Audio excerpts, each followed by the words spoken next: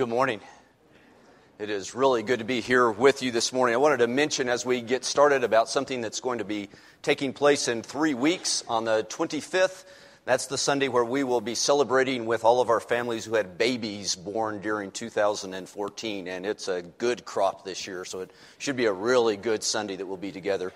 In conjunction with that, we will have a combined worship service. That will be our quarterly combined worship service, so we'll all be together. So this service will not meet on the 25th. We'll have our class at the regular time, our classes at the regular time, and then our later service at its regular time. And then we'll go together over to the gym, and we will share an old-fashioned potluck together as we continue to celebrate with our families. I also want to mention that on that Sunday, Anthony will be speaking to us, so that will be a treat for all of us. So make sure that you plan on being here on the 25th. As we get started, let's pray together.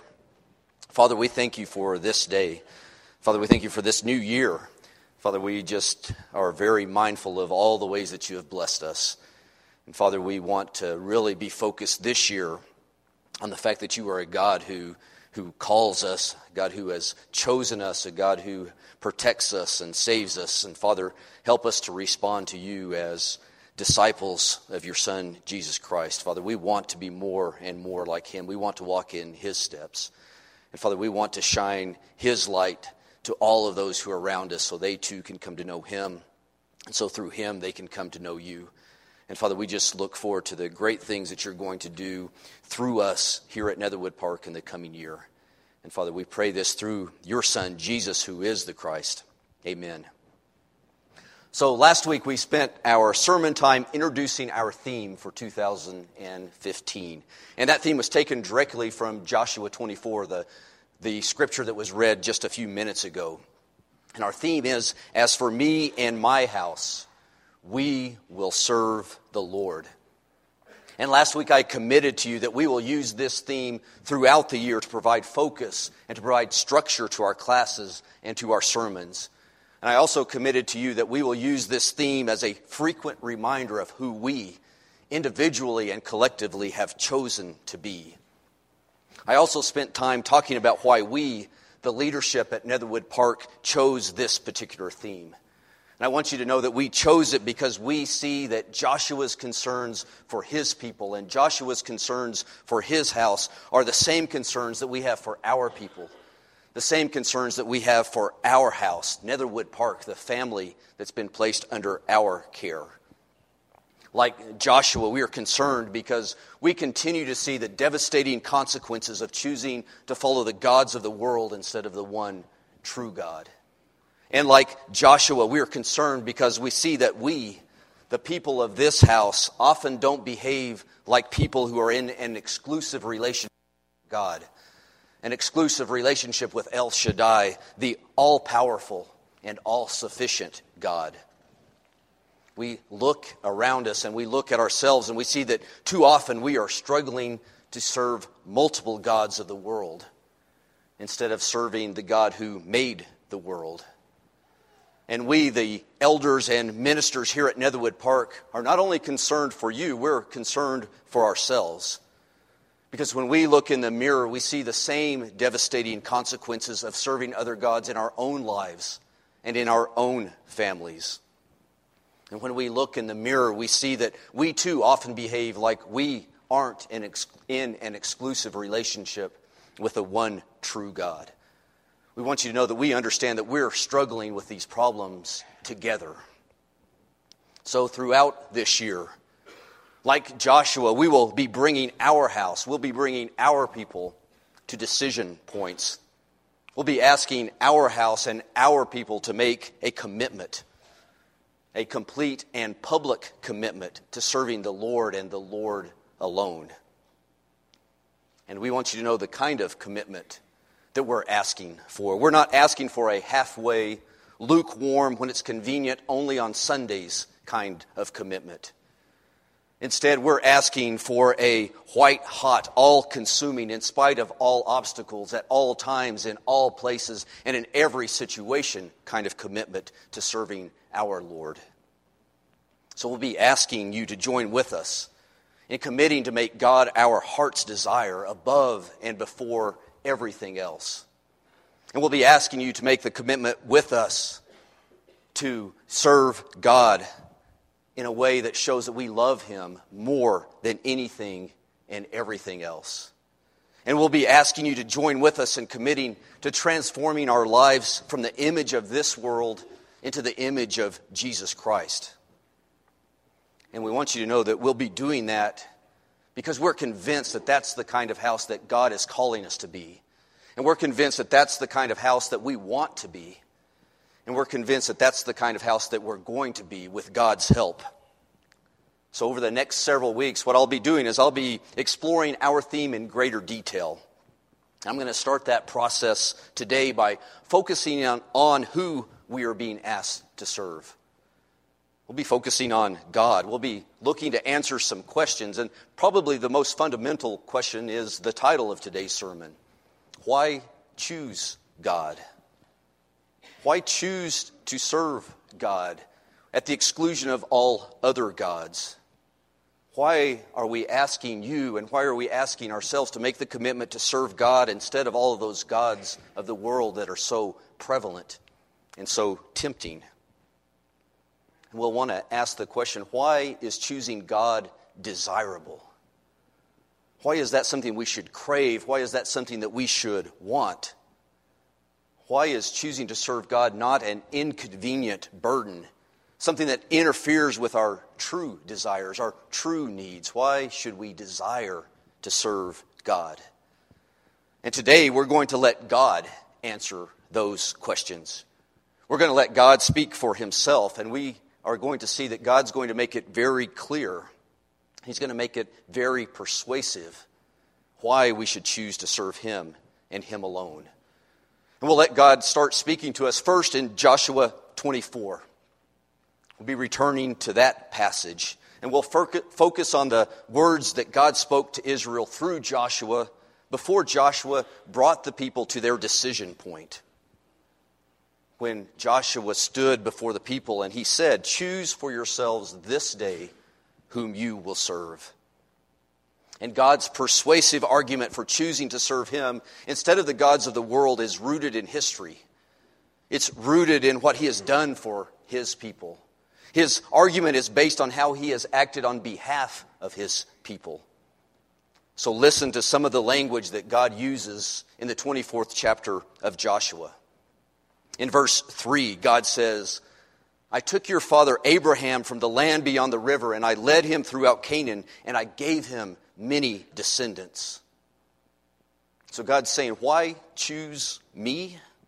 Why choose to serve me instead of the gods of the nations? And His answer is because I am the God who led and blessed your father Abraham. And then in verse 5, God says, "Then I sent Moses and Aaron, and I afflicted the Egyptians by what I did there, and I brought you out." So God is saying, why choose me? Why choose to serve me instead of the gods of the nations? And His answer is, because I am the God who lifted up and sent Moses and Aaron and brought you out of the slavery of Egypt. And then in verse 8, God continues and He says, "I brought you to the land of the Amorites, and they fought against you, but I gave them into your hands. I destroyed them from before you, and you took possession of their land." When Balak, the king of Moab, prepared to fight against Israel, he sent for Balaam to put a curse on you. But I would not listen to Balaam. So he blessed you again and again, and I delivered you out of his hand. And in verse 13, God says, "I gave you a land on which you did not toil, and cities you did not build. And you live in them, and you eat from the vineyards and olive groves you did not plant." So God asks the question, why choose to serve me instead of the gods of the nations? And His answer is, because I am the God who brought you through the wilderness. And I'm the God who brought you into the promised land. And I am the God who gave you cities to live in that you didn't build. And I am the God who gave you vineyards and groves to eat from and to drink from that you did not plant. That's God's answer. Why choose to serve me instead of the gods of the nations?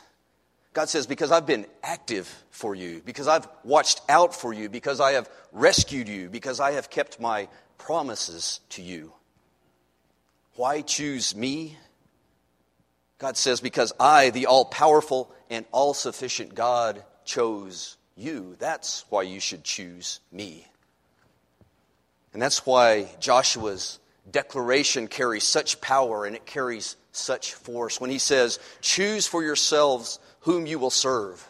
But as for me and my house, we will choose the God who leads. We will choose the God who blesses. We will choose the God who keeps his promises.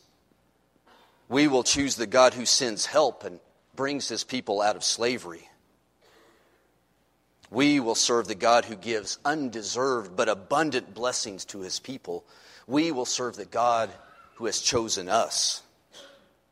And Joshua doesn't just choose to serve a God because of what he has done in the past. Joshua is choosing to serve a God. He's choosing to serve the God because of what he's going to do in the future. See, Joshua knows that the God who chose his people will continue to choose his people. And so Joshua says, I'm choosing him now, and my family will choose him in the future. Joshua chooses to serve the God who not only has done, he's choosing to serve the God who will do. So why choose God? Well, listen to God's answer to Israel as he speaks through his prophet Isaiah. I'm going to be in Isaiah chapter 46. It's a fascinating passage. It's one of my favorite passages. I'll begin in verse 1 in Isaiah 46. It says, Bel and Nebo, the gods of Babylon, bow as they are lowered to the ground. They're being hauled away on ox carts. The poor beasts stagger under the weight. Both the idols and their owners are bowed down. The gods cannot protect the people, and the people cannot protect the gods. They go off into captivity together. Listen to me, descendants of Jacob, all you who remain in Israel. I have cared for you since you were born. Yes, I carried you before you were born. I will be your God throughout your lifetime until your hair is white with age. I made you and I will care for you. I will carry you along and I will save you. To whom will you compare me? Who is my equal? Some people pour out their silver and gold and hire a craftsman to make a god from it. Then they bow down and worship it. They carry it around on their shoulders, and when they set it down, it stays there. It can't even move. And when someone prays to it, there is no answer. It can't rescue anyone from trouble. Do not forget this. Keep it in mind. Remember this, you guilty ones. Remember the things I have done in the past, for I alone am God. I am God, and there is none like me. Do you hear God's incredulous tone? God's saying, why choose me over the gods of the nations? And he says, is there really any comparison? Is there really any choice to be made? So God says, let's review this. Let's compare. Let's compare me to the gods of the nations. He says, perhaps you should choose me because I'm the creator. I'm the God who made you. And perhaps you should choose me because I am the provider. I'm the God who provided for you in the past, and I am the God who will care for you, and I will sustain you in the future. Or perhaps you should choose me because I'm the very world's foundation. I'm the God who held you up before you were even born, and I will carry you even when you are old and gray. God says, perhaps you should choose me because I'm the Savior.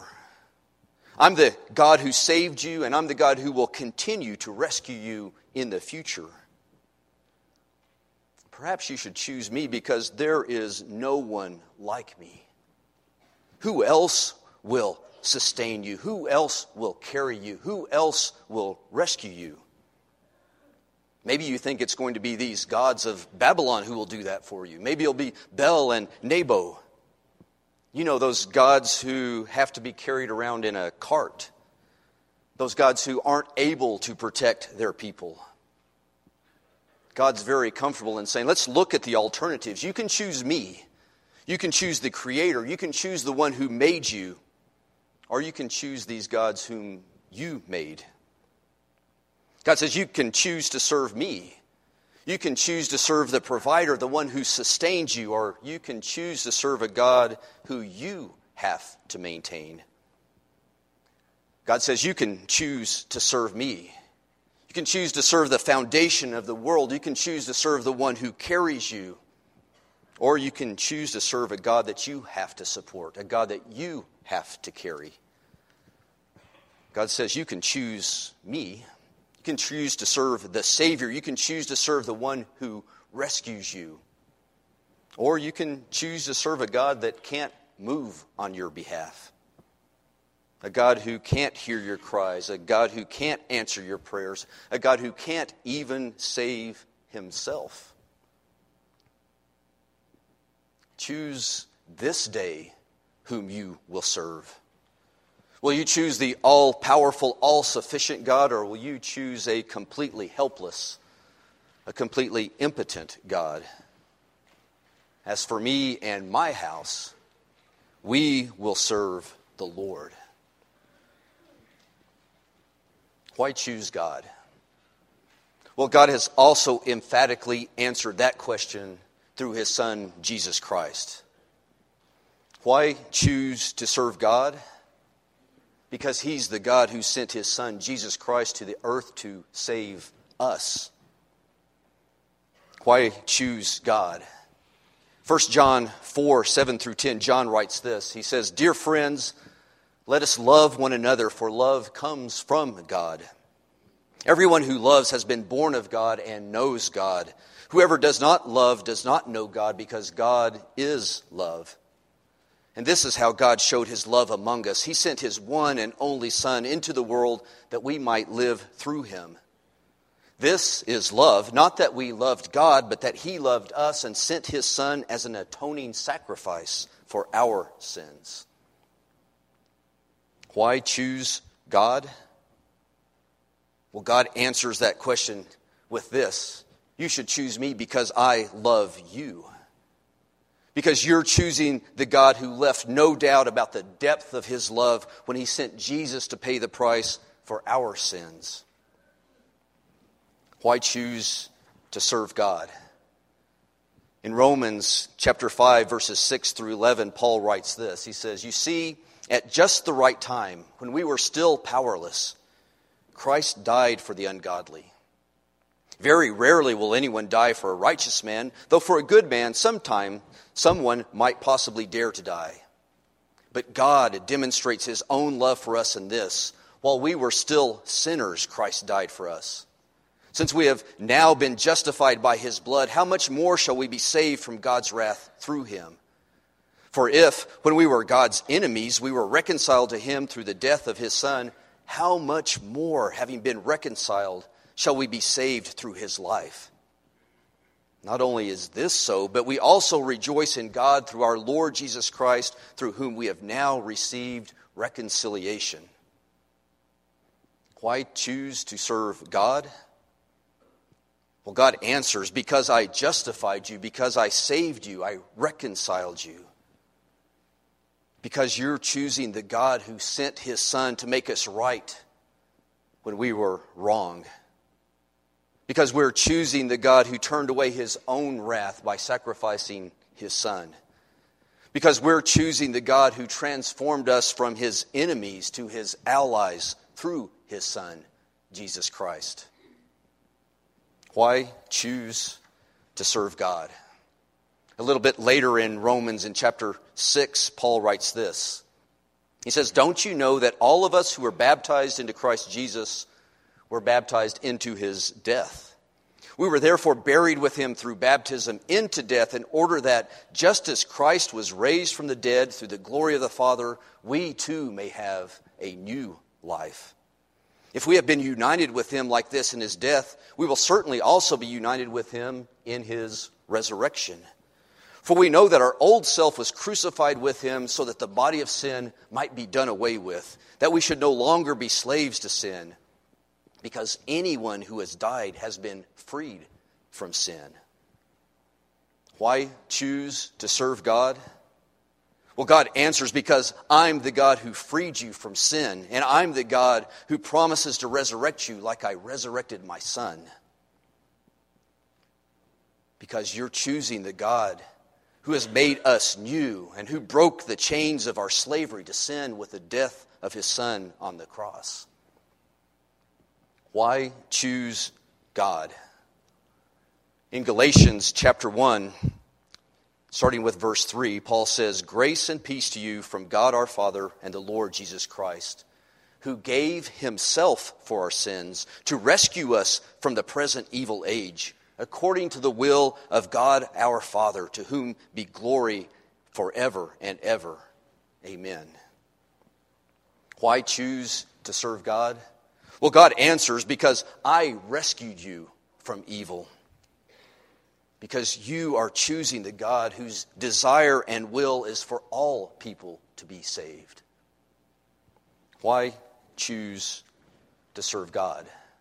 A little bit later in Galatians, Paul writes, "Christ redeemed us from the curse of the law by becoming a curse for us. For it is written, 'Cursed is anyone who is hung on a tree.'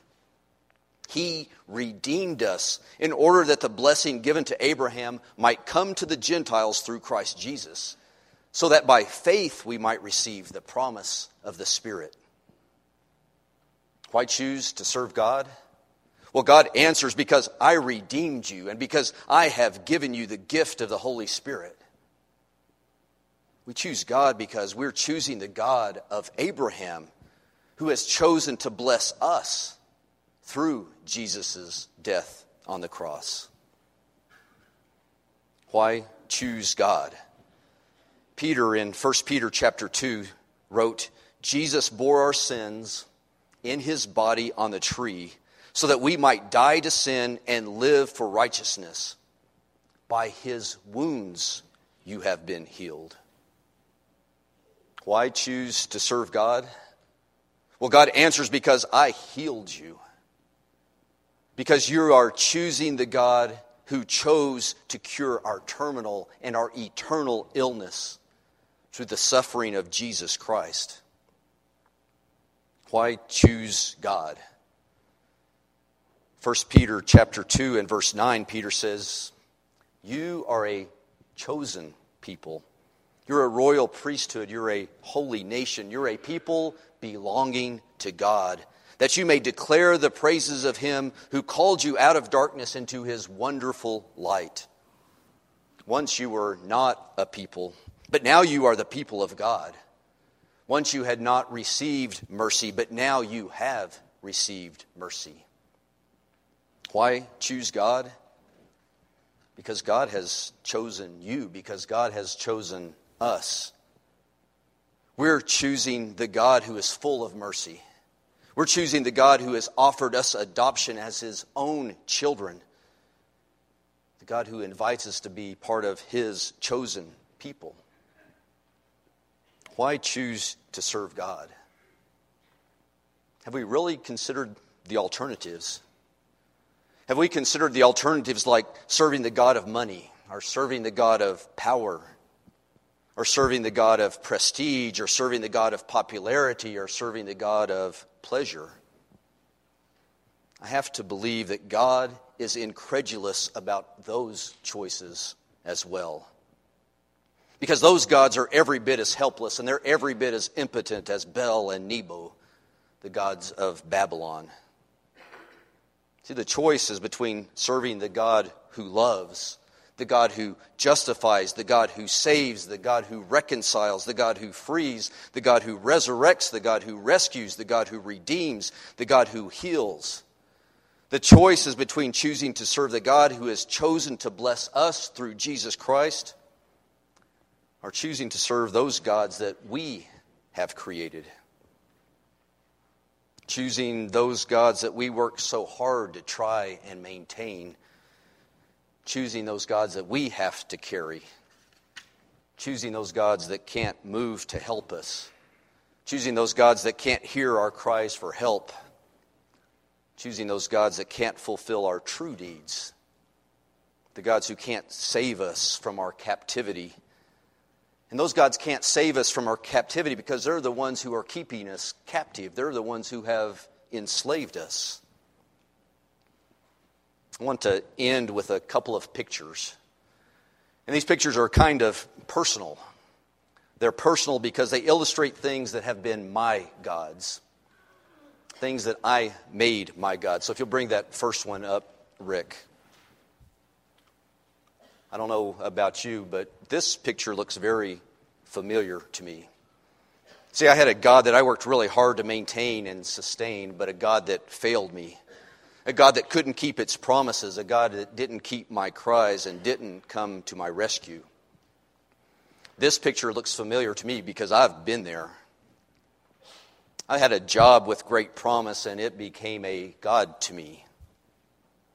And I dreamed about all the things that job was going to do for me. Big houses and fancy cars and impressive titles and power and prestige. And that God seemed to be taking very good care of me. Until the day I was met in my office and told to clean out my desk because I had been fired. Then the God wasn't there for me, and the God couldn't help me, and the God did not hear my cries. And bring up the next picture. How about this picture? I don't know about you, but I've been here too. With great plans for my investments, with great projections for my wealth, with dreams of earthy and wealthy retirement. And that God seemed to be taking very good care of me.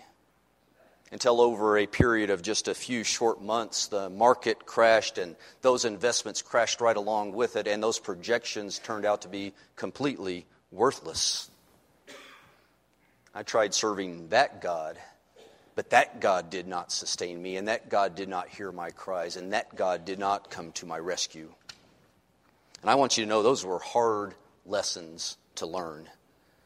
But those were really good lessons to learn because those lessons taught me to rely on God, on the true God. The God who was, the God who is, and the God who always will be faithful to those who choose Him. Those lessons taught me to rely on God instead of the gods who can't hear, the gods who can't answer, the gods who can't serve. And so I choose to serve God.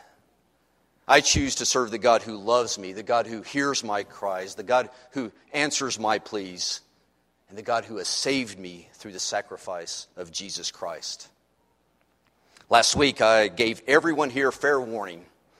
And I know not everybody was here last week, so I'm going to give all of you fair warning as well, that during this year, during the coming year, we, like Joshua, will be encouraging each other to make public commitments to serving the Lord. We won't do that every week, but we're going to do it this week. I'm going to end today like we ended last week. We're going to end today by standing together. Go ahead and do that now. And boldly and publicly committing to each other and committing to our God that we are going to be people who serve the Lord. So I'm going to say this statement to you. I'm going to say, Netherwood Park, choose this day whom you will serve. And I'm going to ask you to read, to echo what's on the screen. But only do that if you mean it. Only do that if you are committed to serving the Lord. So let's do that now. Netherwood Park, choose this day whom you will serve. As for me and my house, we will serve the Lord. Let's join together and sing this song to our God.